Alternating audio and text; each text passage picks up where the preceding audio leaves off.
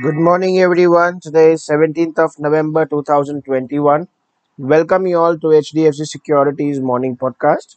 I am Nirav Savai from HDFC Securities. On the international market side, US stock indices ended higher on Tuesday after a stronger than expected rise in October retail sales. As investors digested results from major retailers like Home Depot and Walmart, which reported strong numbers.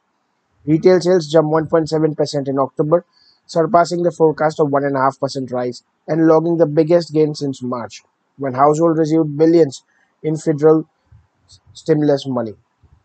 Excluding autos, sales rose 1.4%. Industrial production, which includes factory, mining, and utility output, increased at a seasonally adjusted 1.6% in October compared to the previous month. Economists, polled by the Wall Street Journal, expected a 0.8% increase.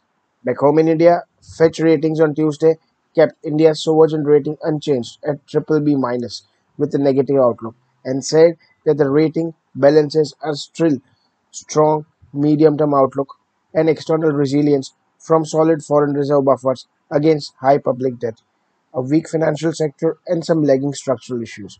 It forecasted robust GDP growth of 8.7% in the fiscal year ending March 22 and 10% in March 23. On the domestic and corporate news side, festive sales lift FMCG growth to 21% in October. Edible oil imports were up 63% to 1.17 lakh crores in FY21. Tanla Platforms onboards Premji Invest as one of the marquee investors, and McDonald ties up with ITC, includes B Natural Juices in its Happy Meals. As far as markets are concerned, Nifty respected the doji formation on the previous day and sold off on November 16th. 18,102 to 18,139 is the resistance band now for the Nifty, while 17,874 to 17,906 is a support band. Volumes and advanced decline ratio continue to disappoint. Indian markets could open lower following largely negative Asian markets today, despite positive US markets on Tuesday. With this, I would like to wrap today's podcast. That's all for the day. Investment in securities is subject to market risk. Do read all relevant documents before investing. For detailed disclaimers, do visit our website www.hdfcsec.com.